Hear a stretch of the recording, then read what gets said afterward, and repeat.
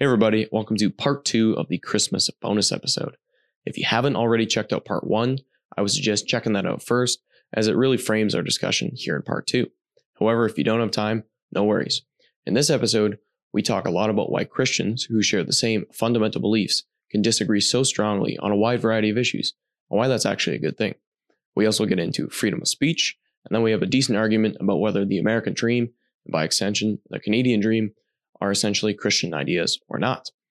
Hopefully you find this episode to be enjoyable and at least mildly informative. Please let us know what your thoughts are on all this. As mentioned previously, if you're interested in advertising on Real Talk, please send us an email. It is linked down below.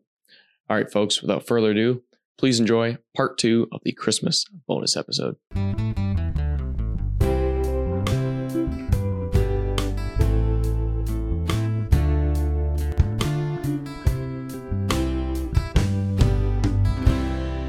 So, well, you said liberal versus conservative, so that triggered me. I did not say versus. I said right, liberal and conservative. No, I would say versus. That's not bad versus good or good versus bad. No, I never said different. One is bad and one is good. I was just saying that is one thing I wanted to bring up, because I think that's been one thing that when I talk to people about the things that I've listened to or watched, that's everyone's eyes kind of like glaze over for a bit, and then they're like, "Oh, hey, that's totally how it is." Totally. Tim, you want to crack a window so we don't absolutely fry here, and then Tyler can explain his liberal. This is getting off of a race and all that, but I thought, well, no, go ahead. No, go ahead. I was thinking, like, if we're getting away from, we'll get back to it. Okay, there's no getting away from it. Yeah. This is taking a break from our white fragility for a minute. So. A lot of this stems. We haven't even said Jordan Peterson's name yet, man. A lot of this stems from his research, but I guess just psychology in general. Well, and Jonathan Haidt as well. That's a really good book I read called "Why Good People Are Divided by Religion and Politics," and that was pretty informative and impactful in the way I think about issues. Yeah. So, anyways, you help me out here. So, basically, you have I see conservatives versus liberals, but. What makes up a conservative person or a liberal person, in essence, is personality, and that's what they. That's a lot of it. Yes, a lot of what they. So it's a large factor. And that's not how it's usually framed. It's usually framed as politics. It's usually framed as you like this and you like that. Yeah. And I think that's unhelpful, especially in our churches. So we talk of conservative churches and liberal churches in our denomination, which I think it's not inaccurate. Necessarily, but it gets blackened by the political terms, right? Exactly. So in essence, maybe I'll try to describe what conservative people and liberal people are, but correct me if I'm a little bit wrong. Like I do have.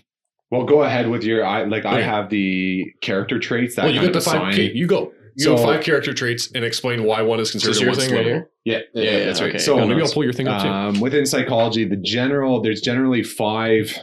Now, not everyone. 5. The big 5. Yeah. Not everyone agrees with this division of character traits, but most people do.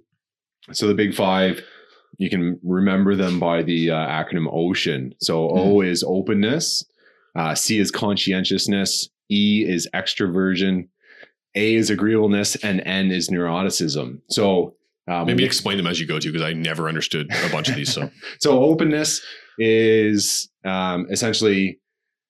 It's been a little while since It binds openness to experience too. Right. Openness to new ideas. Openness to experience. Experience. It includes creativity as well. Yep. Generally, creative people are very high in openness. And then the opposite of openness is sort of like you can define it as conservative, right? Yep. They want to hold on to routine, what exists. Exactly. Yeah. So that's openness. So high openness, liberal. So generally, creatively. Open to experience. I think I'm just trying to think. Entrepreneurs would fit into there really, really well. Yeah. Often.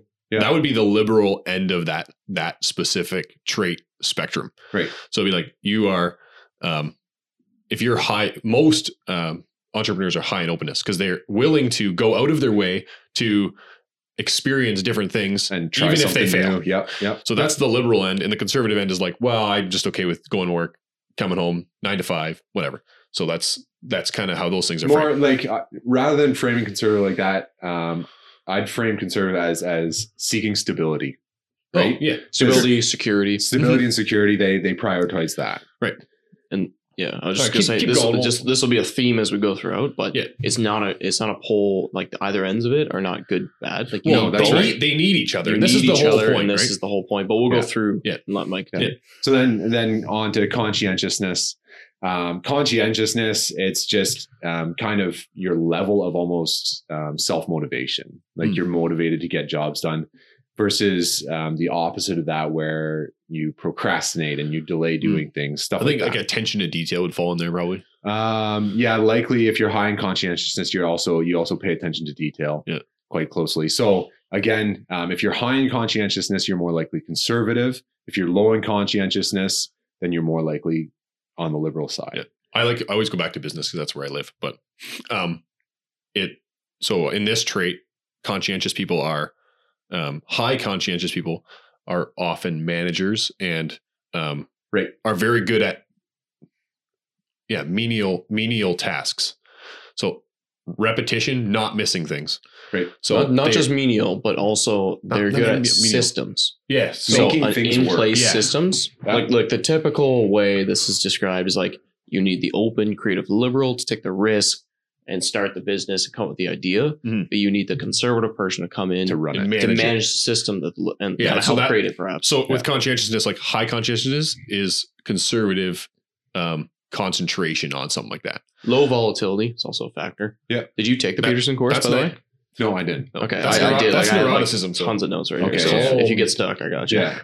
Now, I didn't find a whole lot on the other three character traits. Do you have that? I do, yeah. So go ahead. extroversion, which is all these are kind of divided into two little parts. Mhm. So extroversion is compassion and politeness.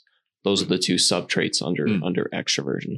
So compassion is usually more of a liberal value, although it breaks down after the first two. That's right. So after the first two are the key ones. you really have that distinction. yeah, but you're also like you can be high in one thing, low in another thing, middle of the road. Right. You're all over the place, and even you're saying they're breaking these things down. This comes from the Peterson, Understand Yourself website yeah, model like of how he lays it out. yeah. So he actually subcategorizes like you're high in this section of agreeableness and low in this one. Yeah, so like the breakdown on this one is like liberals tend to be a little more compassionate on average. Mhm. On Yeah. average, I mean, again, like you say, people kind of slot themselves in a bit of different spots. Yeah. But politeness tends to go to the conservatives on this one. Yeah. So that's kind of how that breaks down. Yeah. The next one is agreeableness, and that's subdivided into enthusiasm and assertiveness.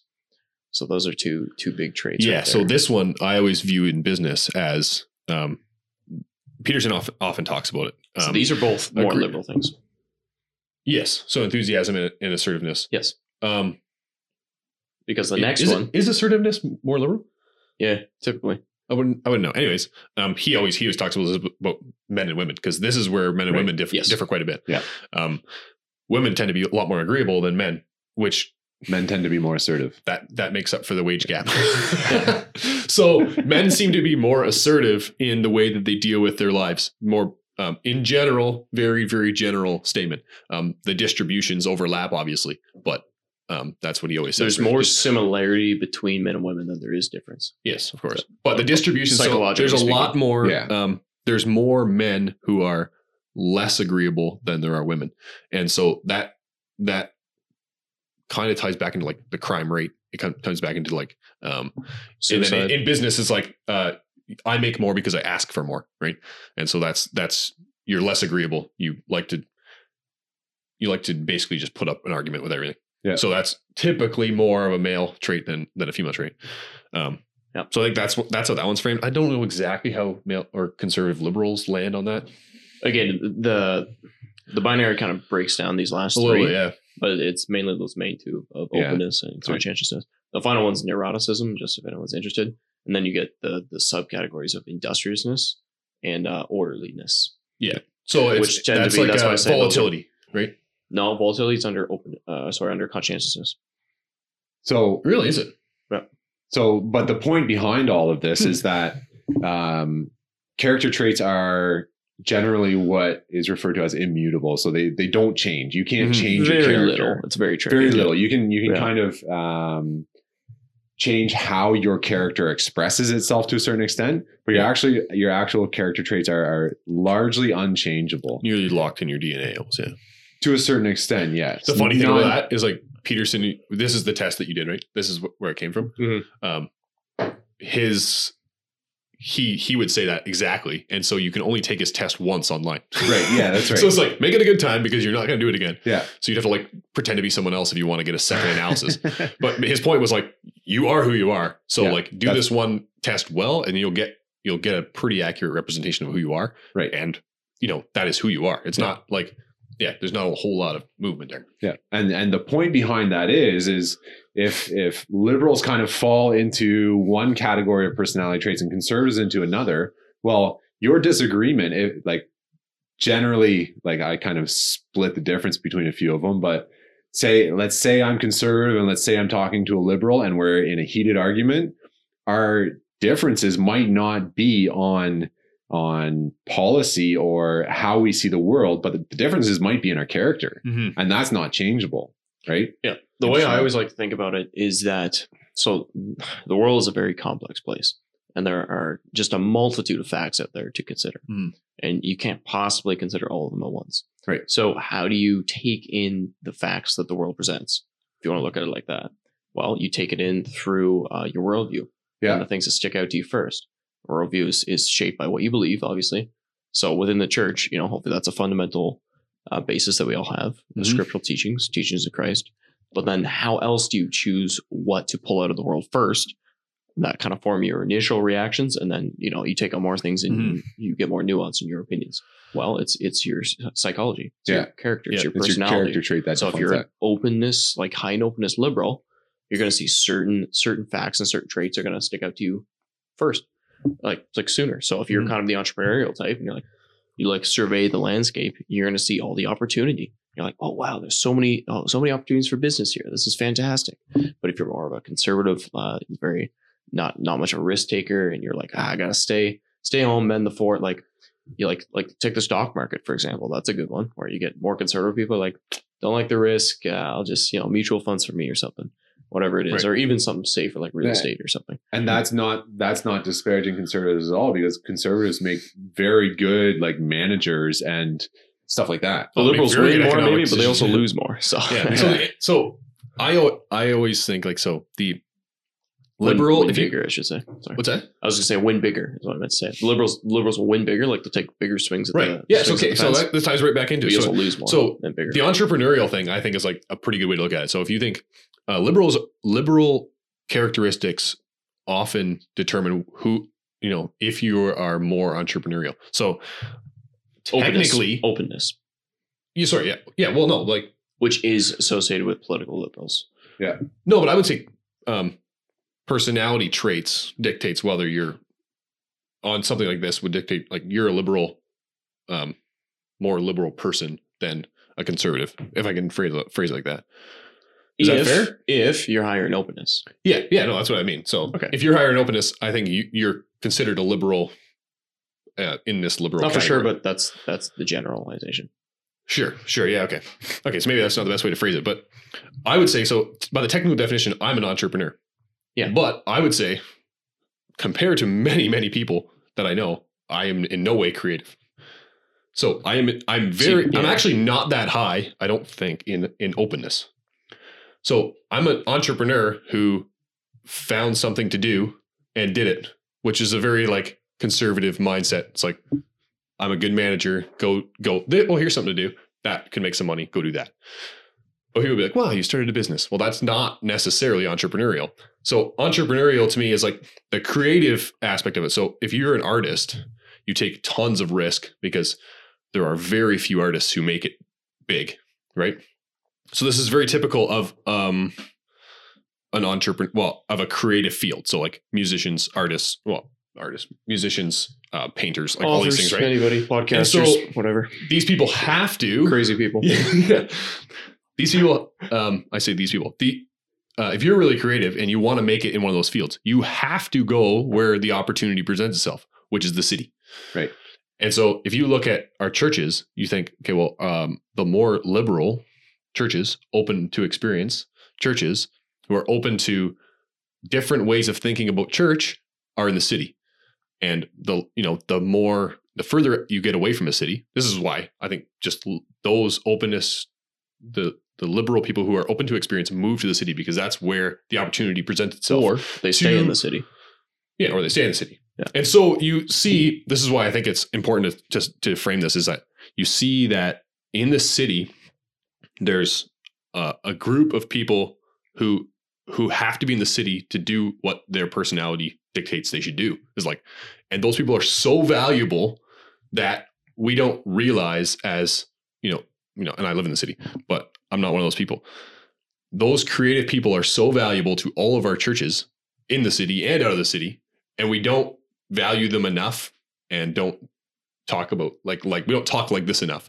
So the example I would give would be like, if you have a committee that's job is in your church to come up with ideas on how to better do mission. Yeah. Evangelism. The best person to do that is a person who's open, who is higher in openness, who is a liberal person. But so you're like, well, if you want to get something done. Right. So yeah, I mean, so this is the kind of disparity. You need both people. Absolutely. And so like, we don't say that enough. It's like, you can't just have a whole group of conservative people. And that doesn't mean like, if you're part of a conservative type church, you need to find those liberal people in your church, despite of how far along the spectrum of liberal they are. Those are the people who are going to make your ideas or come up with ideas. Yeah. And then as conservative people, you have to recognize that and say, okay, now how can I take your idea and then turn it into something? Yeah. Because that's what you're good at. Because you're a conservative, you're a good manager. Yeah. Basically. So the reason that's important is because we have the commission from Christ to go out into the world and spread the gospel, right? And it takes the creative people, the artists, to create a vision to do that, right? Mm-hmm. It's like, so yes, we absolutely need both conservatives and liberals to move forward with something. The one distinction I want to make in this discussion, though, is that we're talking about conservatives and liberals in the sort of classical sense as opposed to the modern political sense. Yeah, 100%. Right? I hope we framed that good enough. So people on the left who call themselves liberals, leftists, generally are not high in openness at all. There's a lot of people on the left who are very, very set in their ways. There's people on the right who are set in their ways, but we're talking about the classical liberal ideals, the interest in ideas, interest in freedom, stuff like that, versus the classical conservative ideals, which is interest in tradition and maintenance of maintaining society. Yeah. So I think it's just so important for, I guess there's two encouragements. It's like, if you're a liberal person, the tendency will be, because the opportunity presents itself in a more liberal area, not like just geographically. Like if you look at downtown Toronto, there's a ton of opportunity for liberal people to come up. Like this is why Silicon Valley exists. This is just a group of liberal people coming up with amazing ideas that change the world. As a conservative person, you're like, let me go down there and make money. You're like, let me grab on one of these ideas and then just like bring it to the market. Yeah. Right. But these liberal people gather, or open people gather, so that they can create ideas together. And so I would encourage people who are artists to try to stay in, an environment that it might not necessarily help them thrive in that. And it's a hard thing to say, but I would also encourage people who are conservative who would say, you have to retain those people. And the way to do that isn't to be like, well, they're all leaving. It's like, why would they go to the city? Like, what's in the city, right? It's to say, hey, how can we make a place for them? It doesn't have to be a job, but it can be like a role in your church that's like, now they can come up with ideas. Now they can create value the way that they know how, right? Yeah. And so if you recognize those opportunities in your church, to be really intentional about like connecting with those people and being like, hey, you fit so well into this and we need to keep you here. And a large part of that is just being able to have a discussion and seeing it. I know we use these terms, liberal, conservative, and it's not really in the political realm so much as it's just their stand-ins for the psychological terms of openness and conscientiousness. But if you approach this from a perspective of, okay, fundamentally, we share the same beliefs. Mm-hmm. We share this. We go to the same church. We have the same creed, same confessions. So there's a chance right there for this beautiful fusion to happen, because in Christ, in the Bible, we have that underlying basis. We have the fundamentals down pat. Mm-hmm. So then when you get people who just approach, you were to take a problem or an issue, you're going to approach it from two different sides. That's actually a good thing. Yeah, it's in that fusion. It's in that, which only happens through open and honest conversation. Yeah, and we can't shut those down, which is what I think our culture is saying in general. Like, stop listening to people, just do your thing, and you know, we have that tendency. It's a natural well. sinful. That's right. So conservatives are likely to group together because they're not challenged and they enjoy stability. Yep. Liberals are likely to group together because they're sick of stability and they want to do something new. Yeah, right. Totally. Right. But then without, like, if a whole bunch of liberals go out and do something, and you see this in, like, I've seen this in certain missions, very open, very, very excited people get out, set up a mission, but they haven't included someone in their team who is sort of on the conservative managerial side of things. The follow-through person. Yeah. Exactly. And the creators, the starters, they started that mission, but they can't actually follow through to run it. It's just like the mission fails. It's like a mission of ideas. Right. Yeah. But this is like, there's conventions. Like, I think about Silicon Valley all the time, but there's conventions in the States where, like, in Vegas every year, my brother went to this.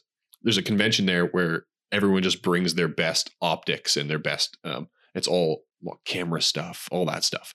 And so you go there and you just look at ideas. Yeah. And they rank these ideas, and actually, well, this is a whole other thing, but he came up with one of the best ideas one year. The best ideas that are at that show don't ever turn into anything. And you're like, how, if one of those things, you just pick one of them and you're like, this could change the world. This could change the way, like, many different industries run. And they just don't do anything. It's like, it's just they didn't have the conservative mind there, the managerial side, to be like, just grab that idea and be like, this is how we're going to do it. Or perhaps they didn't convince a conservative who wants to stay in his box that this idea is worth managing. Right, but that's what that whole investing in. The whole show is like. Right. The whole show is like, here's all the ideas we have. Come invest in us. But it's like, that's not really a good way to frame things. It should be like, hey, you're a conservative person. We need a conservative person because, you know, we're all liberal people. We just come up with ideas. We don't really know what we're doing here. Yeah. And if people would be able to admit that, there'd be way better ideas like that actually come to market. That's right. So, absolutely. And it's the same thing in our churches, right? Like Steve Jobs tells the same story about Apple and stuff. He's just an ideas guy, but he would surround himself with people who could actually make it happen, and then he would dictate his ideas to them, and they'd be like, okay, and he would make sure they share the vision. Sounds good, Steve. We'll get it done. Take over the world. Yeah. Right. And so people always make fun of him, even though he's dead. Yeah. He was like, yeah, well, look, what did that guy actually do, right? And he if you look at what he did every day, it was like a joke. He just walked around and thought about stuff, right? But he changed the world. I got a Mac right here, but I mean, whatever. But Apple's it's huge. And it's a company that's top 4 company in the world. Exactly. Yeah. And he wouldn't be able to do that without.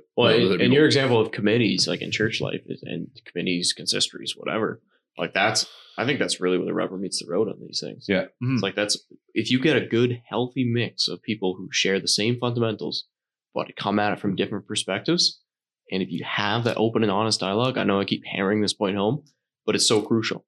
So that's how change happens. So good change. Then diversity is a strength. Diversity of ideas. But you have to share a guiding principle. Yeah. Right. If you remove that guiding principle and your guiding principle is diversity, then it creates division. Yeah, diversity within unity, perhaps. Yeah. So it's almost a bit of an oxymoron, but it kind of works. University. That was the original intent behind universities, to find unity in diversity. Get out. Actually? Yes. Oh, dang. Etymology Mike over here. Really? That's an idea I got from Rabbi Zacharias. So, that's cool. Pretty sure. That was, so basically universities brought together all the studies to basically unify them. Yeah. To find a unifying principle. Yeah. It was like universities were not originally to prepare people for a high-paying job. Universities were to discuss ideas. I knew that. It was research. Ideas that weren't very relevant in actual life, but that has completely changed. Yeah. And so, money helps, Yeah. True. But yeah, I think, you have to have the fundamentals, which is like, obviously if you're listening to this, we're Christians, and if you made it this far, hopefully you agree with us. Exactly. But then you need real talk, right? Yeah. After that, it's like, now you actually have to sit down and actually want to learn what that other person knows, and then, want to help them or allow them to help you. And I think that could change. Totally. Change So, does that make sense? I was going to throw it to Tim. Are we in the weeds? I do. Can you I have have like us 2 cents to throw into this that I've been wanting to say for like 5 minutes, but so from what I can gather from a lot of you guys, there's a problem with people playing the victim to their differences, right? Even within our churches, people are playing the victim and saying, I've got this opinion, you've got yours, and you're attacking me for this and this reason, right? But if you ever read the book Respectable Sins by Jerry Bridges, really, really good. Any listeners, I advise you read it. It's amazing. But there's a lot of our differences that we have within our churches. If you want to say liberal church and conservative church, again, very careful with how we say that. We're very careful with everything we say. Yeah. We just say it, we say we're careful. So, we'll say sorry later. But with that, we have to make sure that we're discussing if there's an issue, if it's a doctrinal issue, or if it's a personal preference. Yep. Right. Mm-hmm. Yeah. A lot of time, Absolutely. I find within our society, we're selfish by human nature. We're very selfish, and when someone has a different opinion, you take it as a personal attack and you play the victim, right? And there is no room for that. And that is a huge divide in our churches right now, especially, is that we find these differences, and it makes us uncomfortable. But why? Right? Are we stuck in our conservative way? Are we stuck in our liberal way? Yeah, I think it overlaps a little, right? Like, so especially you see that in mission, because the church, I believe, is called to be missional, right? We're called to go out, and so that is like a biblical truth. So now you argue about how that has to happen. Well, so a liberal person has ideas about how that has to happen, and a conservative person says, well, we're probably good enough. Let's just keep doing what we're doing. People will come, right? So now, what you're saying is like, now if you want to do that, then I say no, and you say yes, and back and forth we go. Yeah. And then we take this personally. Right. So you're arguing around a truth with the room for personal difference. And then which is where it really gets tough. Exactly. And and then you come back and someone can come away with that saying like, oh, they don't want to do missional work because of this and this and this. Right. Like, no, that's not it. They just don't want to do the same way you want to do it. Right. But they're also sinful too. So maybe exactly. maybe they do just want to shut you down. Maybe. So that's the thing. It's like, you have to be gracious. And it's the same thing with soul singing. Right? It's like, I want to sing this. You want to sing that. I mean, we agree it has to be biblical. So it's like, here's your truth. And now there's room for opinion. But yeah. Everyone needs to take a slice of humble pie. Yeah. Big time. So, but getting into that, it's like in that context, we're seeing a little bit of the ideologies in the world also inside the church. So what happens is ideas become more important than your base of identity. Base of identity is we're made in the image of God. But then all of a sudden we're allowing ideas to define someone, and we're allowing ideas to become an identity. And then when someone disagrees with you, then their identity in your perspective is that they disagree with you. So again, it's an identity issue, right? Right. You put people in boxes, right? You put people in boxes. Mm-hmm. We all have that tendency. So it's not just in culture, it's in the church too. And we've got to be very careful with that. We've got to be very careful to always maintain the proper base of identity rather than elevating someone's ideas above that.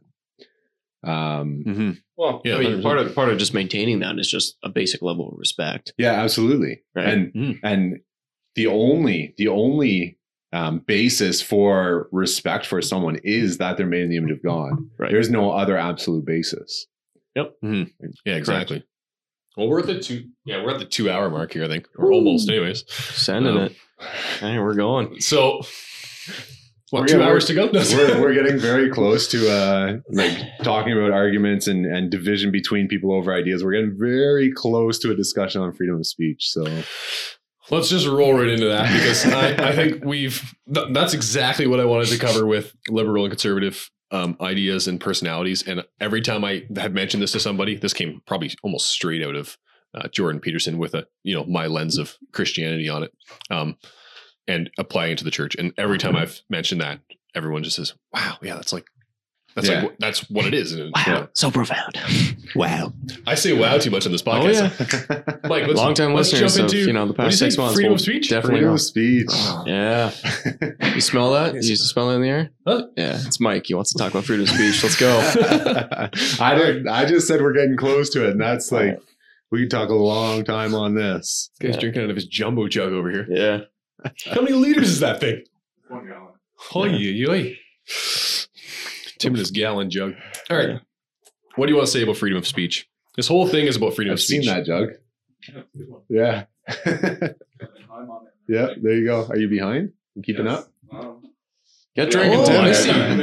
That's like your daily dose of water. Yeah, it's supposed to be. Yeah. So by like, what is it, 7? Just 9 at the bottom. A little bit more. Well done. Wow, dude. It's a good idea. I'll say that. I have not stayed on top of it. Who's got room to carry around a jug like that? Guys like Tim. It's like, that Only reminds me of the only a Samaritan woman select amount of men. drawing water out of the well. Basically. Anyways, all right. So you say freedom of speech. Are you concerned about freedom of speech? What in our country as a whole, in the West as a whole, Compelled more speech. locally in the church level? Well, we were just talking about how it's very easy to get into disagreements with someone, perhaps just based off of personality. Yep. And then it's really easy to make that step being like, I don't like what you say. I want to shut you down. Yep. So a lot of people might not really know this, but in Canada, we don't have freedom of speech. We have it in our Charter of Rights and Freedoms, but Yep. it does not exist for Canadians right now. Mhm. For example, you are not allowed to speak out in public against trans people. In fact, it goes one step further. We have compelled speech. So you have to use someone's gender pronouns as they identify. And Putting that's those on Twitter now or on Instagram. Putting their pronouns. Kamala Harris did it. right. Oh, in their bio. Yeah. She, vice president is like, I'm a she or her. It's like, oh, man. Yeah. So Breaking news. by Canadian law, like we have to use those pronouns. So it's not just that we don't have freedom of speech. We are actually compelled to speak a certain way. And that is, we're seeing it more and more. There was another instance that reminded me of this. I can't remember now, but it's something current that reinforces that our freedom of speech, well, we don't have it anymore. And the government is continuously restricting our freedom of speech. It was actually around censorship on social media. Well, anything COVID related, right? Anything COVID related, that's Well, you right. can't- like YouTube, not all social media. Right. But Right. so there's right now, government and then private. But go Right. ahead. Sorry, I'm interrupting. right now there's a discussion Signal. in politics about what to do with social media. Right. Mhm. And there's two disagreements on the right. The right is basically trying to push social media to stop censoring people, while the left is trying to increase censorship. And right now, the Trudeau Liberals are seeking to push social media outlets, platforms, to increase censorship. So again, Mhm. they're trying to use government power through social media to decrease our freedom of speech. And it is an issue. We've just discussed how liberals and conservatives need each other, and we need to discuss, and that's being slowly, systematically taken away. Yeah, it's the only way to find anything out is Right. for freedom of speech. Absolutely. You gotta put the bad out with the good and let the good ideas win fundamentally. Okay, so terrible question. Is there room for hate speech law? Well, it depends on what you define hate speech as. Mhm. So I'm just thinking, for instance, you mentioned social media, but so social media, there has been clear evidence that on social media, people have been recruited for ISIS. They've been, they've been taught things, Or for Antifa or anything too. right? And who's Or the guy who like any the sort of guy who far-right rented a stuff, too. van and ran some people over in downtown Toronto? Right. Was part of a group that hated women. It was like, women don't like us. Incels. It's probably women's problem, which is like, Yeah. obviously. I never get laid. It's women's fault. Yeah. All women's, if Yeah. all women reject you, it's not the women. That's what Peterson always says. Fair point. So there's obviously clear evidence on social media, which is a dangerous thing to begin with, that there's evidence for radicalization of people causing harm. Right. So how does a government react to that in a way that's still upholding freedom of speech. Right. So, I mean, just solve it for us. Like, come on. Yeah, no problem. No problem. Just listen to my podcast. Yeah, Professor Hilton. That's one Christian things. So I would argue that there are restrictions to speech. Actually, I would say there's restrictions to speech that are set up to keep it free. I just did a podcast on how on to have freedom, you have to have guidelines. Oh yeah. So that's a bit of a different topic, but freedom isn't being able to do whatever you want. So it's the same thing with speech. Free speech isn't the ability to do whatever you want. So for example, speech that the classic restriction or the classic guideline to free speech, it's a better way of putting it, is that you're not allowed speaking in such a way that causes or you're not allowed like a call to action for violence. Yes. Right. So if you post on social media, hey, let's go firebomb this guy's house. Yep. That's illegal. You'll be arrested. You'll be arrested. Yeah. Even within free speech legislation, you'll be arrested. Yeah. Right. Now where the justification for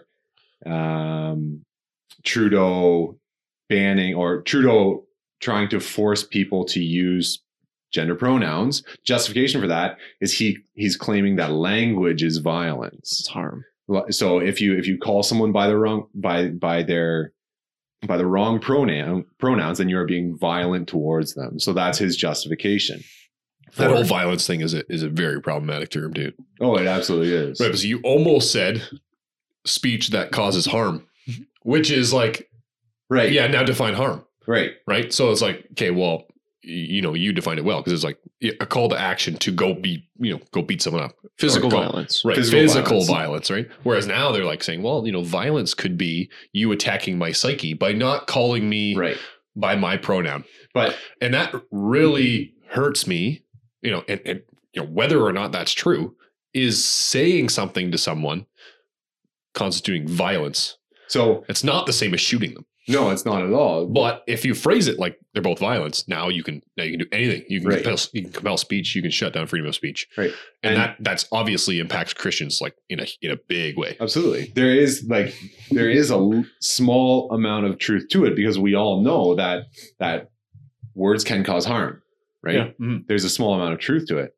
But if all of a sudden you are cutting away speech that might be deemed offensive, well, then you've just seriously restricted your ability to discover the truth because in order to think, you have to risk being offensive. Right. Where did that come from? And for all us Christians, well, the gospel's pretty offensive to people who don't want to hear it. Oh, right? yeah. And if you confess the gospel is the truth, then by condemning offensive speech, then you've stopped people from finding the gospel. Well, so it's funny you say that. So on the way here, I was listening to Relatable from Malibu Stuckey. Yeah.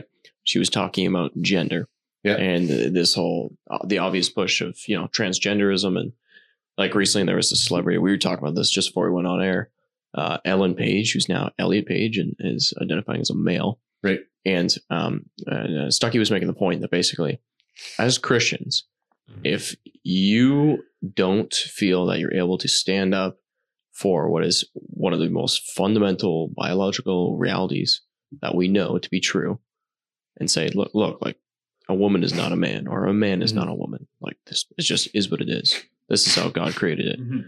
How much more could you stand up for the gospel if hate speech stuff comes in on that too? Because you're not allowed to say that about people who are trans. You can't say, look, like that, like I support you, like in terms of like I respect you as a person and I don't want harm to come to you. And, if you would like to get some counseling, you'd like to talk about this, if you have a relationship with that person, like there's all sorts of steps to take and there's no violence in that at all. Right. But you can't affirm that they changed sexes. Yeah. Or even genders, which is they split those two off, but that's also part of the whole thing.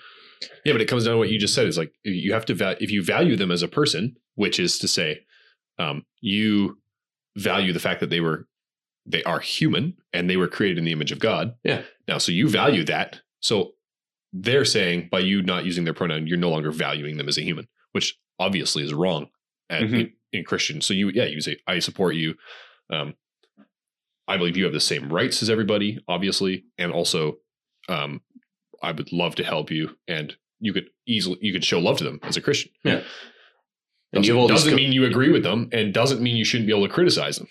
So it's but you have a fundamental basis to turn to, like Mike was saying before. It's like this: God's design for you is as whatever He created you as. Yeah, that's what it is. Yeah. And there's a lot of things you can do to help, to work through that, to help accept that, and there's all sorts of therapies and counseling techniques. But fundamentally, that is the truth. So how much more for the gospel, though?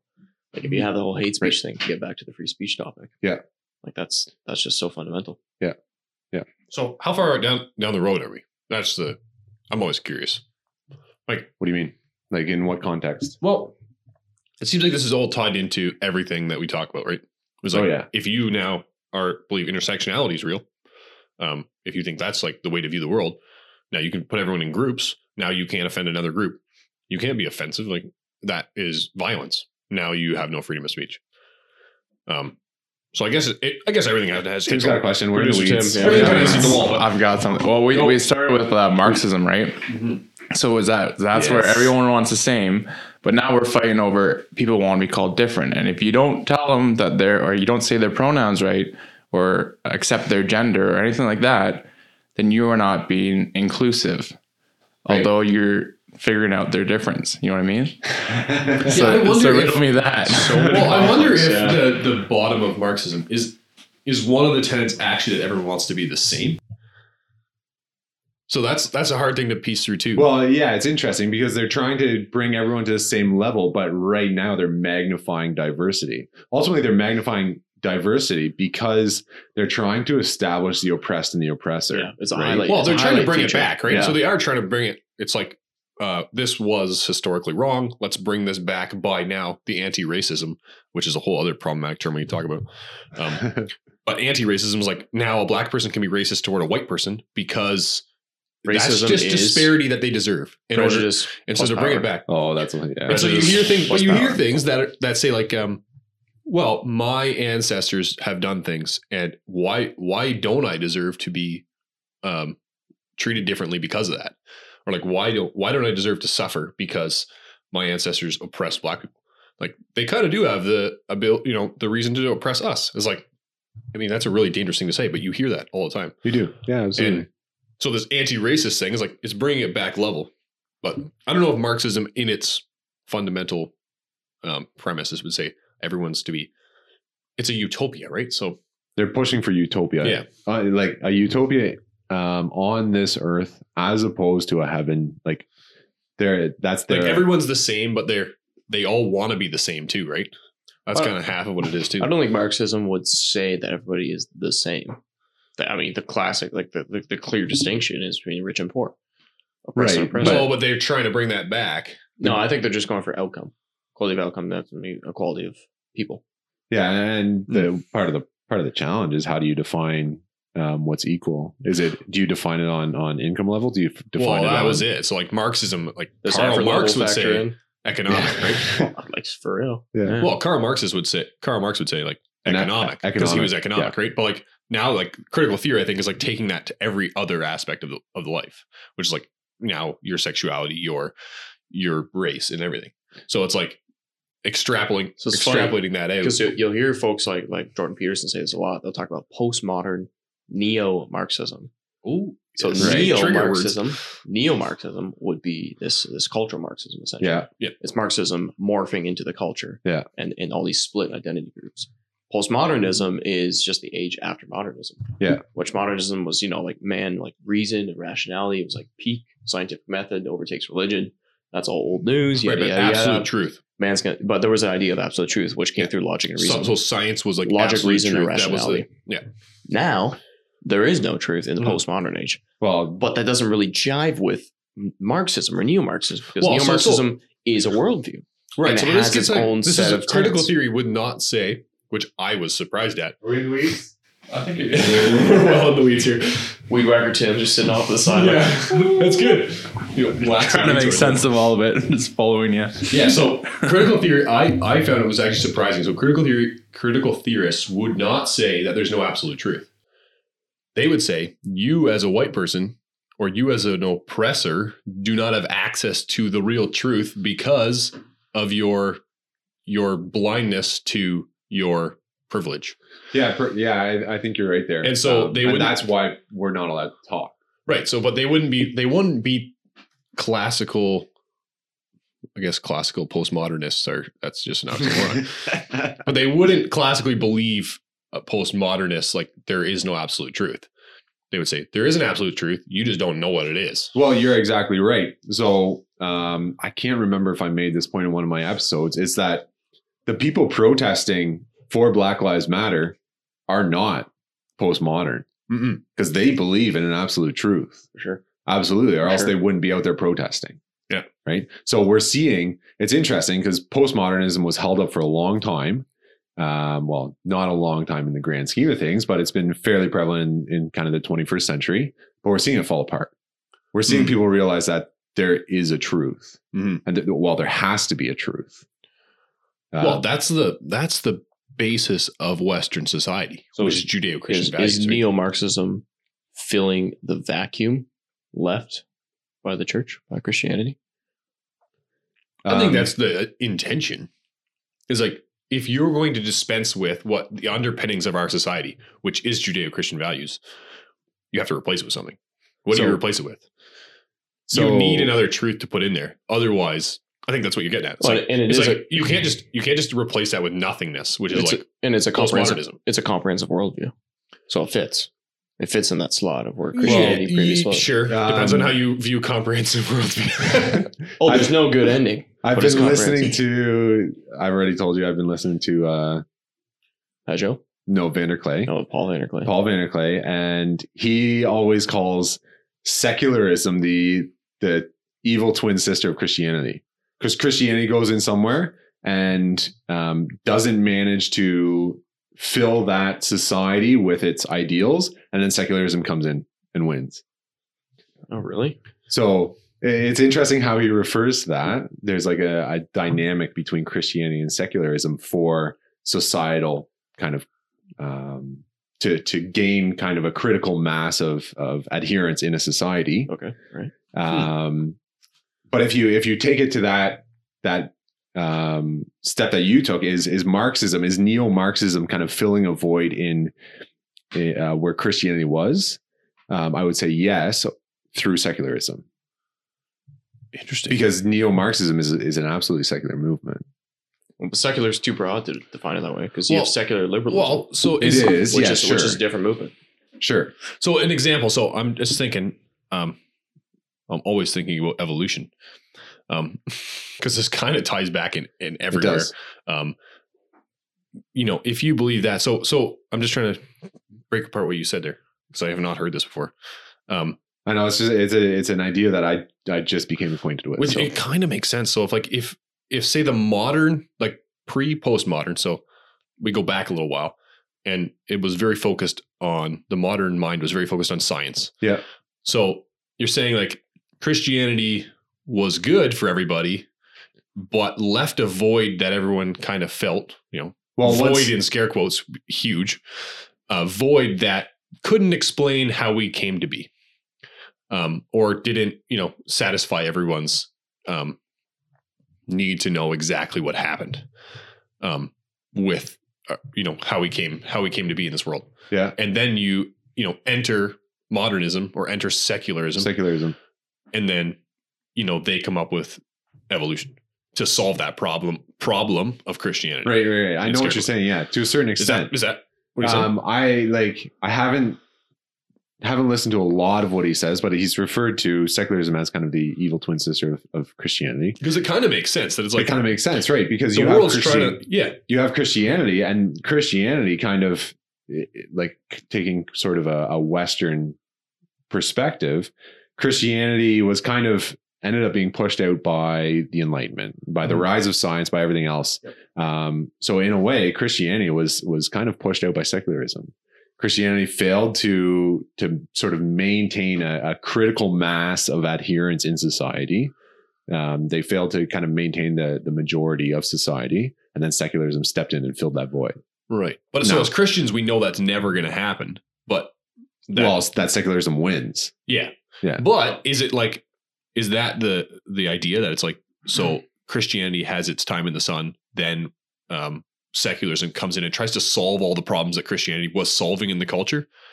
Like, so I'm just thinking like Christianity, like it's very evident in Western culture, obviously, but Christianity is solving, what is right and wrong in terms of like murder. Yeah. It's like, okay, well, sure. Murder's wrong. You can't just go kill somebody. You get put in jail for that. Now, does secularism? I don't know if it's that simple. No, but like that's atheists would definitely just disagree with that. But right, but no, like a lot of people who aren't Christian be like, yeah, obviously it's wrong to murder. Right, no, but this is exactly my point. Like secularism, now they've justified murder, so it's like now atheists also can believe that. So this is totally a Sam Harris thing, right? It's like, can you have value without the Bible or without a higher power, right? Right. So if they can replace all of the tenets of Christianity that make our society functional, i.e. like murder, like all laws, right? If you can get there in a secular way, like, you can exist on this earth because evolution explained it. If you can create a society where science or your rational mind can explain everything and therefore create your value, then you're golden. You can just dispense with Christianity and then your secularism wins. Okay, but this comes back to what Mike was talking about before. So I'm just going to test out this theory on you guys, see what you think. But I like it. So you have modernism and rational age, enlightenment, right? This is whatever, 1800s or so, 1800s. Then eventually that gets taken over. So that takes over from Christianity previously, right? Yeah. So that's kind of the movement almost into the 19th century. Then you get the rise, the rise of Marx in the 1800s into the 19th, and the rise of communism and all this stuff. It fails in the East, basically. Communism fails. Yeah. But the secular liberal, and it seems like the West wins. Secular liberalism in the West wins because we've kind of lost the Christian train of thought there. So capitalism keeps running, keeps chugging. We have, great economy in the 90s into the 2000s. It's the whole era of like Clinton and the the third way, kind of just like opening up China and all this stuff too, right? So the world is expanding, globalism's on the rise, capitalism is just kicking butt. It's doing well. Yeah. But we've come unmoored from our Christian moorings. Yeah. Right. So you have this greed that you talked about before. Yeah. With the Wolf of Wall Street. So I think what current modern day Marxism, neo-Marxism, is a corrective to is the runaway excesses of capitalism run amok from its moral Christian roots. And so I think it's a third way because secular liberalism has failed. It's failed to provide meaning for people, not economically, but also somewhat economically because it does inequalities on the rise and disenfranchisement. But there's a lot there. The first thing I thought was I think you attributed the loss of Christianity in Western culture too early. I think that in general, the ideas were quote unquote defeated pretty early.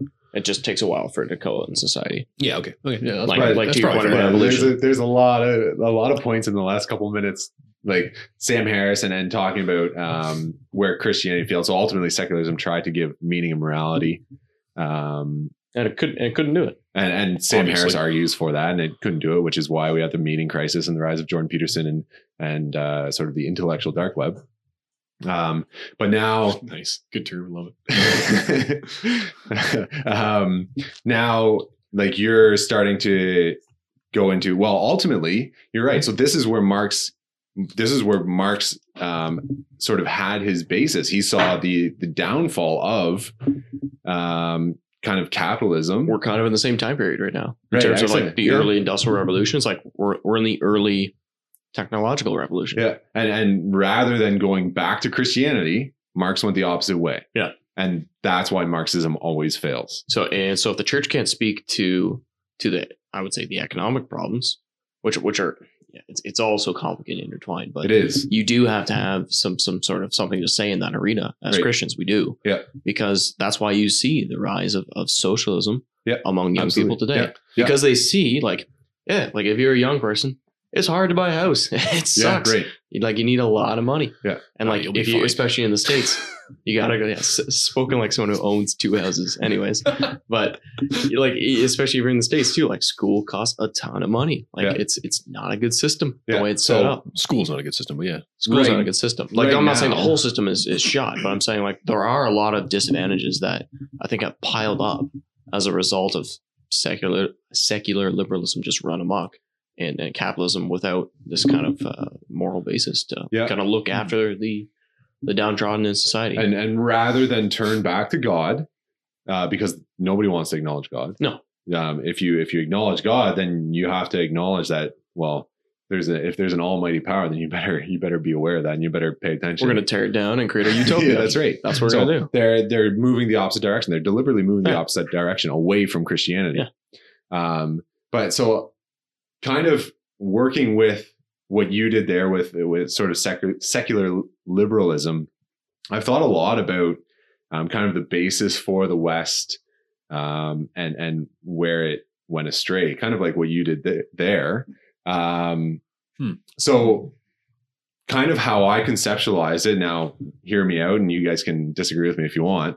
But my thoughts were that the West started with liberalism. So basically pursuit of freedom, pursuit of people being able to kind of form their own ideal, guided by Christianity. So you have this pursuit of freedom guided by Christianity. That was the basis for things like the US Constitution. Yeah, the American dream is by no means Christian. Right. But the guiding principles at the base, I would take issue with that. But at the continue. start, had I think in essence, so. had a Christian guiding principle. And then what happened was people turned away from Christianity, and rather than liberalism being guided by Christianity, liberalism became liberalism was guided by humanism instead. Yeah. And like, I think it works very well with your analysis. Secularism, humanism, like they're almost interchangeable in some ways. Well, because it made that switch, which to your point about the American dream, I think does fit with the Christian understanding. Depends on how you So I'm going to talk about freedom define American dream. because you need. Yeah. I think the What's American the dream. American dream? The American dream is to live free, and free is to live in freedom, and freedom is defined as freedom how you ought to act. Freedom to act. Sorry, I should say that better. Freedom to act as you ought, and the ought comes from the Bible. Right, which is framed by your last podcast episode 9, people. Yeah, that's right. You know, freedom is framed by how God made the earth. With the 10 Commandments And already the problem built is, into it. if you don't have a moral populace, especially like the majority, which is kind of key for keeping things on track, then you get the runaway of secular liberalism. Right. And then Right. someone And like Sam hedonistic- Harris comes in and writes a book on how secularism can identify or can create a morality and can create meaning. And if you read his book, it's terrible. It contradicts itself multiple times. He is very smart, though. He is quite smart and so Sorry, intelligent, not wise in any way. so like I read the book and it wasn't hard to tear apart. And so if anyone wants to look into it, William Lane Craig, all you have to do is search up William Lane Craig's analysis of Sam Harris's book. He's And it's really good. phenomenal. Tears it right apart. But reading Sam Harris's book, it's almost self-evident that the book tears itself apart.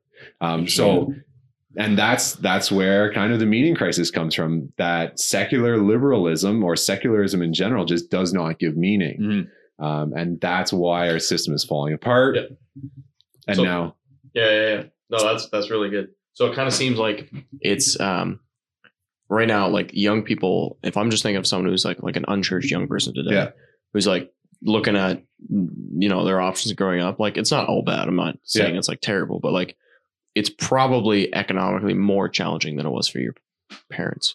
perhaps, yeah, okay. I think that's probably fair to say. I mean, you can make the case about it being softer and all that kind of stuff. I too. think we also have different standards of living, different standards Yeah, of what that's we true. want. But That's Well, it's fair. really hard to say because you're also a different starting point. Your parents are loaded compared to what they were before, right? Yeah, I think in maybe. Like compared to like my parents. Yeah, I would think, right? Especially immigrants.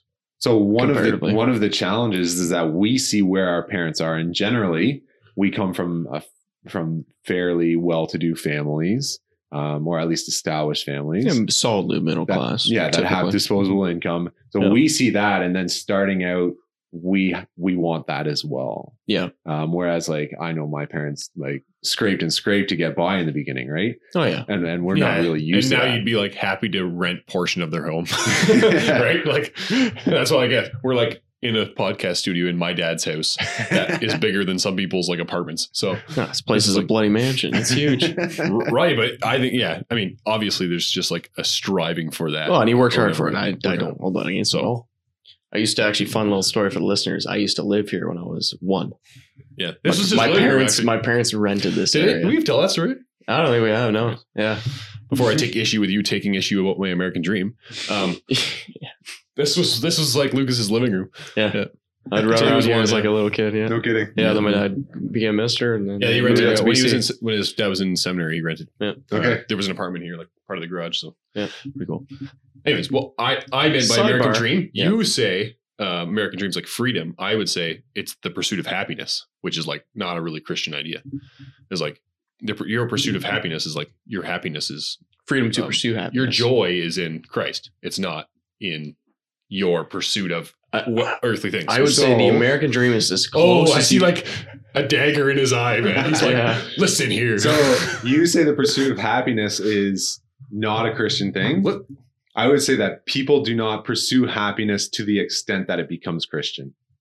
Because I would say full happiness is only achieved as a Christian. Say it again. This is a John Piper thing. So he talks a lot about Christian hedonism. And if you take those two words at face value, it seems to be a conflict. A conflict, right? Yeah. Because you have Christianity and then you have hedonism, which is the pursuit of pleasure. Yep. Right. But then he says the reason people are not Christian is because they're not hedonistic enough. Because Christianity gives you that joy. Christianity gives you the fulfillment of joy and happiness and pleasure, such that you don't need to seek it in the world anymore. Right. But I think that, I would totally agree. But the thing is that American dream isn't framed. No, it's not framed in that context. Right. Exactly. So it's not understood like that today. That's what you're saying, I think. I think it's never been framed like that. I think the founders understood that. No, I don't think so. I think it's framed in this world. And so like perhaps. You have a pursuit of, you have a right to pursue happiness and joy in your life. And that was like, it's not about like when America was founded, and I would think Western society in general is not about like you pursuing the most godly way you can and success. It's like you go pursue what you want to pursue, and you should have the right to do that and the ability to do that equal to everyone else.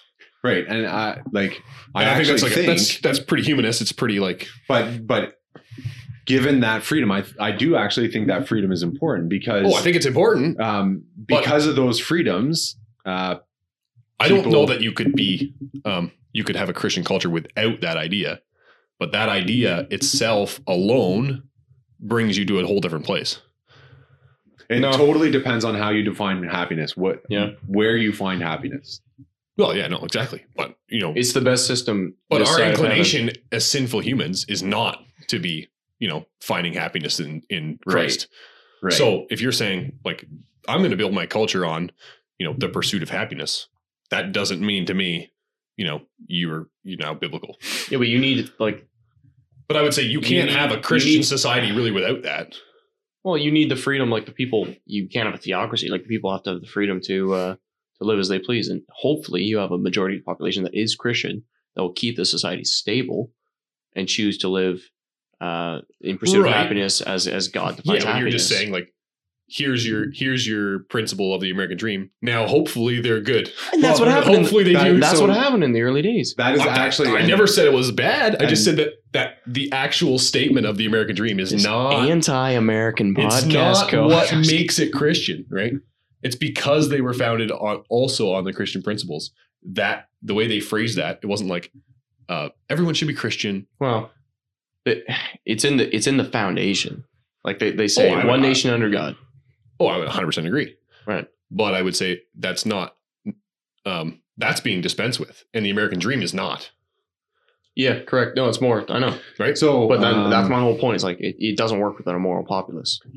right, and that is but you're not going to get a moral populace. that was You had a moral populace. that was well recognized. Yes, they had slavery, and they had to Okay. fix that. Maybe That was twice, well right? recognized at the founding of the states. Yes. That the U.S. This is my Constitution would not work for a populace that did not have a moral standard. And that's why it's a republic and not a democracy. Oh. Yeah, like, Somewhat. that's part of it. Somewhat. Absolutely. Yeah. No, I would agree then. Yeah. Okay. Okay, let's put that to rest. We all agree. So, Look so at that. just a point there. Like the sort of Western ideal does not work in an immoral public, which is also why we are moving away from the Western ideal of freedom, because society has become immoral. They don't have an absolute standard of morality, So freedom and is. then freedom Who's has ever to in be charge? freedom. Exactly, freedom has to be restricted because otherwise you'd have anarchy. Well, so the interesting thing, I thought about this when we were talking about Christianity and secularism kind of jockeying in this, in different cultures and stuff. The one thing, like, this is super encouraging, is the one thing that is consistent is Christianity. And it's right in the Bible. It's like, this is never going to be gone. And, you know, as much as, go ahead, there you go. As much as people don't want, like, our human nature is to not want Christianity in our society, and obviously every society is kind of like done away with it, and then but it always comes back somewhere. So, and I think Western culture has been like, I don't know, maybe I can make the argument that it's been the most deliberate attempt to create a society based on Christianity. But I mean, other than maybe That's Israel, That's fair. you know, maybe like Old Testament Israel was like. I mean, Well, there was not Christianity. Who I was guess. it? Constantine, rather. There was a Roman emperor who was Christian and who tried to spread Well, Christianity. there were emperors, Rome. or there were kings and queens Yeah, who that's right. who dictated you had But to the be Christian, underlying right? fundamentals, yeah, Right, I would say as a culture, in Western society, right? yes. So Yeah, correct. Now that is a very it's a general statement anyway. it's a general statement, but it's somewhat controversial and it can be debated. But That's that's fine. But there's yeah, you know, maybe it's amongst the best. Yeah. But you know, if this gets torn down, there will be Christianity somewhere. right, You know, absolutely. even if it's not within a state. Yeah. You know, which I find is just interesting. You see these examples of, it doesn't matter if it's Western or Eastern culture. You know, the ideas of Christianity are done away with in different ways, but then it comes back. Yeah, Well, always. So, you even know, this it's like "Live Not by Lies" book I was reading from Rod Dreher. It's all about like he sees the rise of totalitarianism and communism in the West, and he interviews all these people who grew up in communist Europe and communist Russia, and talks about their stories and how they resisted giving in to all the communists. And it, in large part, was a lot of Christians who resisted. And you know, you create these smaller, tight knit communities. Family is very important. Like the nuclear family plays a huge role. And also just knowing your scripture, knowing your Bible. Like that's how a lot of these guys got through torture. Yeah, absolutely. Just terrible situations. But you just think of all the oppression, all the millions of lives taken in the name of these dogmas of communism, and the church still survived. Yeah, The church still exists in Russia and in Eastern Europe. and the church is growing exponentially. I'm sure it's in China. flourishing. Yeah, in China, exactly. Yeah. Yeah. So, It's almost the more you want to quash it, the more. maybe we want to end this thing on a kind of a hopeful note. I know we've been going for What do we got? a decent amount of time. 20 minutes, 25 minutes left. How long do you want to go? I don't know. That's the 3-hour mark. I'm just. So like As long as we're useful, that's all I'm saying. like if we're trying to wrap this up, like I do have a couple points that I did sort of want to leave to the end. Okay. Just this doesn't have to be the ending point. Certainly not. We can discuss. Well, this. we're really hoping to have you on. I know we chatted about it a little bit, but like if we can do this, like Every couple months. we'll do this like a bonus That'd be episode awesome. every 3 months or something. because it gives me a different perspective too. Because otherwise, like you said, one Christian thinks is a monologue, and I'm the only one doing it. Yeah. So Well, this is great. it gets pretty boring in my but head. We're also not so, like, I don't know that anyone would else be able to listen to this and like make a rational argument against critical race theory, which we've been trying to do. But like, It's a bit scatterbrained. right. It But is I a mean, little like bit maybe we could do a few of these where we're like more focused on like one Because issue and really tackle that. We But- tackled a couple, but So yeah. like this is a point that can kind of tie all this together. we talked a lot about Marxism, and Marxism is like a general framework for a lot of the movements we see in society today. Identity politics, intersectionality, whether you see that in gender theory or in Black Lives Matter or in whatever other critical theory that you want, it all ties back to Marxism, and it all ties back to its roots of oppressor versus oppressed, right? We have that. And one thing that I realize is we can trace that idea of the oppressor versus the oppressed. We can trace that idea all the way back to the fall into sin. So Adam and Eve were 100% responsible for their fall into sin. But what did they do? They claimed that someone else had put them in that situation. So they were being oppressed by someone else. They were misled by someone else, right? So Adam blamed Eve. Right. And that's like a classic way of making someone else responsible for your situation. It's the same thing as claiming that you are oppressed by someone. Right. Adam blamed Eve. Eve blamed the serpent. So they had that response right away to blame someone else, make someone else responsible for their situation. But then like the hope of Christianity is that God didn't leave us there. God gave us a way out, right? God provided a savior as a way to level everything out. And then truly with that savior, we can say, I can't name the text, but there's no Jew or Greek. There's no slave or free, male or female, right? And then it's through Christianity that we're all put on an equal playing field in Christ, which is where it's important. So that's kind of my way of putting all this into a biblical perspective. In a kind of a comprehensive way. Christianity truly is the only unifying message. Absolutely, it is. Yeah, I like your analysis of the beginning, because it's. Everyone should go listen to your 9th episode too. I loved it. It was like the way you frame the way God created this world and built into it the truths of. Right. You cover the 10 Commandments, but the truths of what is in Scripture are built into the world. Yeah.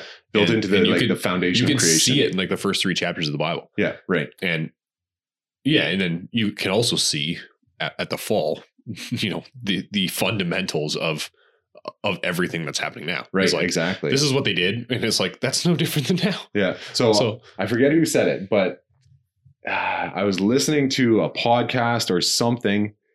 It was a podcast, and one commentator was on, and he said, you know what? If we want to know more about how to operate in the world as Christians, we've got to go back and study Genesis 1-3.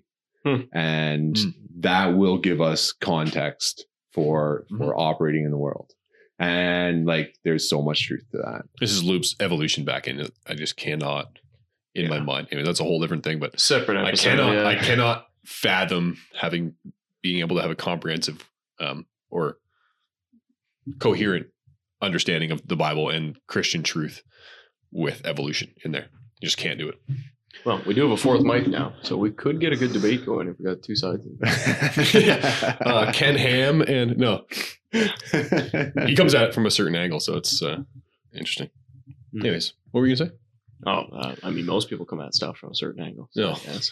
It's insightful. So you're going to say like what your screen has just like a blank screen. Yeah, no. Your eyes are glazed over now. And you're like, I don't know. I had not planned on saying that's a really good way, I think, to frame that. It's like, the Christian truth is it's in the Bible. It's the only coherent framework to understand the Bible. These conflicts, like we often think of cultural conflicts as somewhat separated from religion. But these conflicts are not new, and they're like, there's a spiritual root. They go all the way back to the fall into sin. Right? Oh, for sure. Yeah. Absolutely. Yeah. So maybe one thing, because I think this is kind of practical. This could probably ties back into everything, and we could probably go back in a big loop. But in the last couple of weeks, I've been thinking a bit about the disparity or the difference in the way you think. So we've just been talking about ideologies a lot, right? Which is like what you just said. So it's like, Christianity is the only coherent framework to view the world in. So we need to tackle, which is what we're doing on this podcast, is tackling, or just this episode is tackling ideologies that don't agree with the Bible. Yeah. And we're doing this at like a very like deep level, epistemological level, right? Sure. I want to use that word correctly. Yes.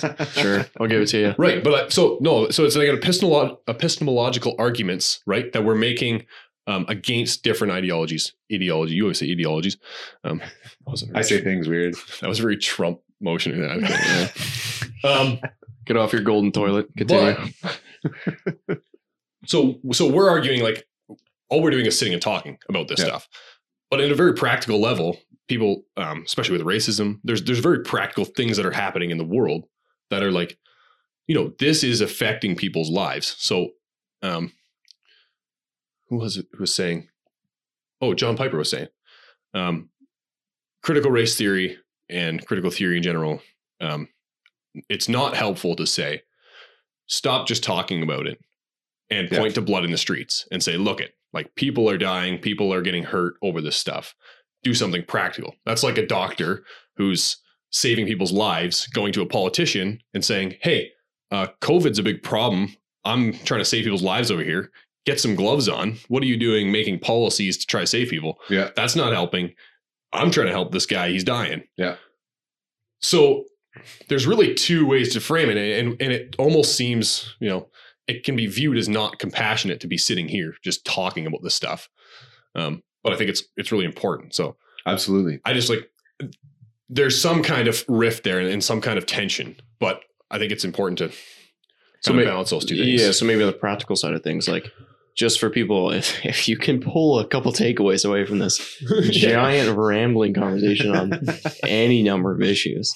Hopefully it's been enjoyable at least. I hope people, it should spark conversations. Mostly questions. Probably. I've learned at least 3 things that or ways of looking at the world I've never thought of before. I think it's probably more enjoyable for us than anyone else. It's a bit of a, self-indulgence here. Yeah.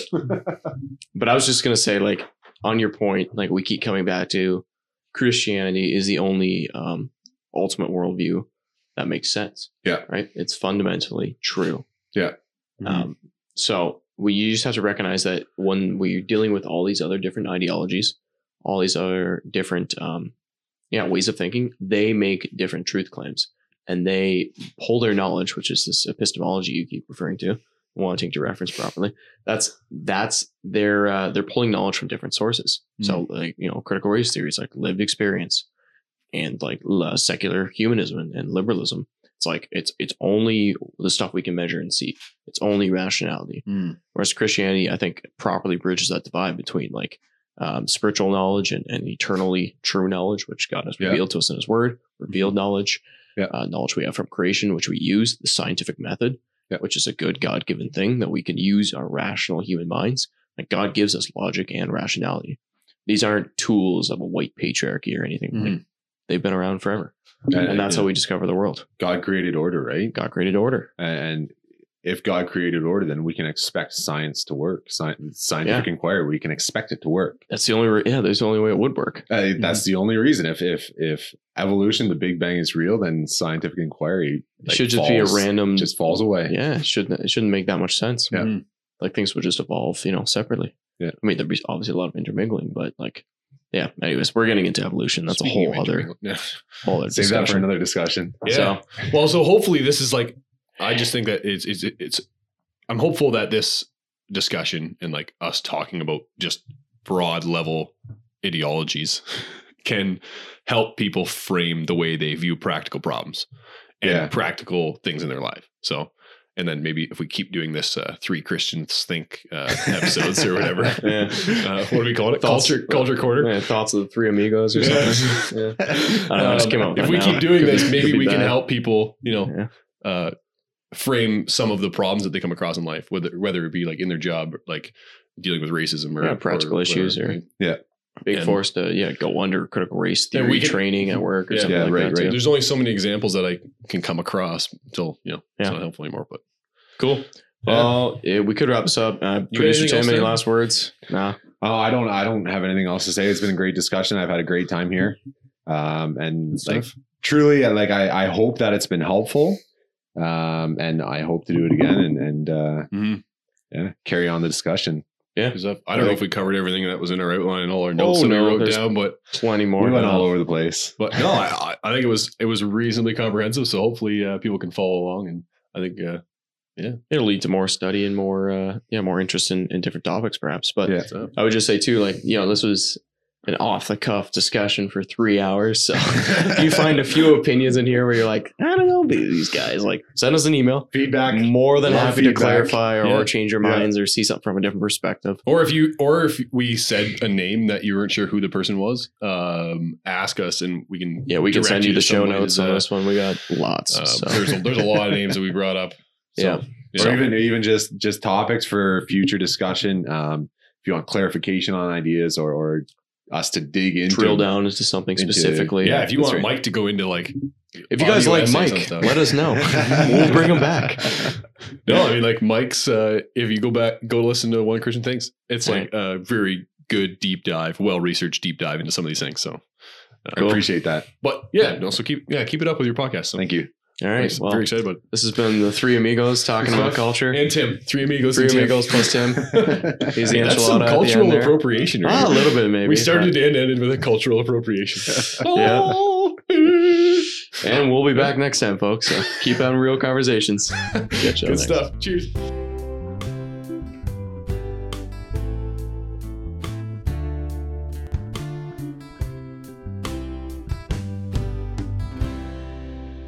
Thanks for tuning in to this episode of Real Talk.